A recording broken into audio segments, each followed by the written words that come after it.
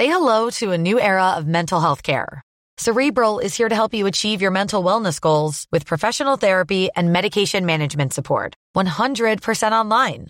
You'll experience the all-new Cerebral Way, an innovative approach to mental wellness designed around you.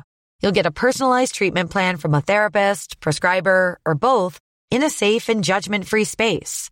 Your Cerebral therapist or prescriber will outline a customized plan with clear milestones along the way, so you can get to feeling your best. With Cerebral, you're not alone in your mental health journey. We're here to empower you to live a fulfilling life. So take that first step towards a brighter future and sign up today at Cerebral.com/podcast and use code ACAST to get 15% off your first month. Offer only valid on monthly plans. Other exclusions may apply. Offer ends July 31st, 2024. See site for details.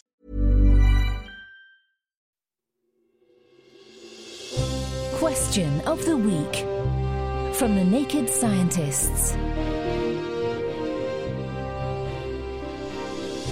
Hello, I'm Phil Sansom, and this week we're heading up to the International Space Station to answer this question from listener Fady. Has life changed for astronauts on the ISS due to coronavirus? And are astronauts still allowed to be sent to and from the ISS? 3, 2, 1.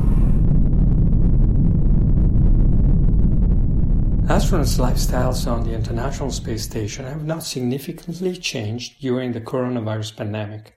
No astronaut physical distancing or donning of personal protective equipment are enforced on board.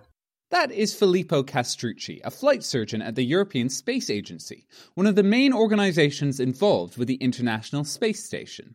Also, to date, the pandemic has not affected crew changes on ISS. In fact, since the infection started spreading around the world, 1 crew has launched and 2 have returned to Earth. The next launch is expected around the end of May. So why is it basically business as usual? Well, it's not that the coronavirus isn't a huge issue. It's just that any bug spreading through the astronauts would be a problem, so they're always on high alert. Crew and crew support personnel are always properly immunized and undergo 2 weeks of pre-flight quarantine at the launch site. With COVID-19, the quarantine has extended to 1 month, and there is now dedicated and repeated testing. As far as anyone knows, that's more than enough time to let the virus burn itself out. And in the likely event that a severe transmissible disease as COVID-19 should be suspected on ISS, given that the astronauts share living spaces, hygiene facilities and air, by the time the first individual shows early symptoms, it is likely that the entire crew is already infected.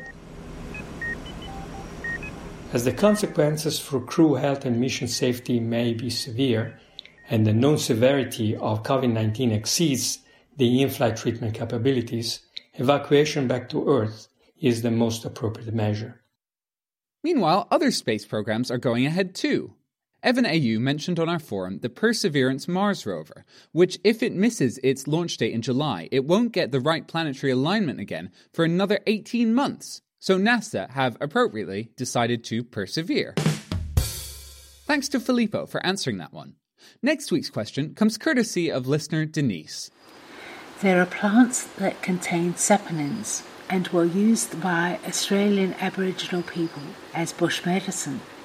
Aboriginal family members in remote areas are concerned about the coronavirus, but do not have access to hand sanitizer or sometimes even soap.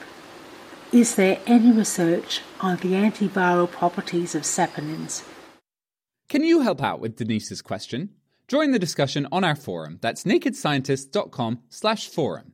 Or if you have a question you'd like us to answer, why not email chris@nakedscientist.com, use the web form at nakedscientist.com/question, or come find us on Twitter or Facebook. And that's it. Until next time, goodbye.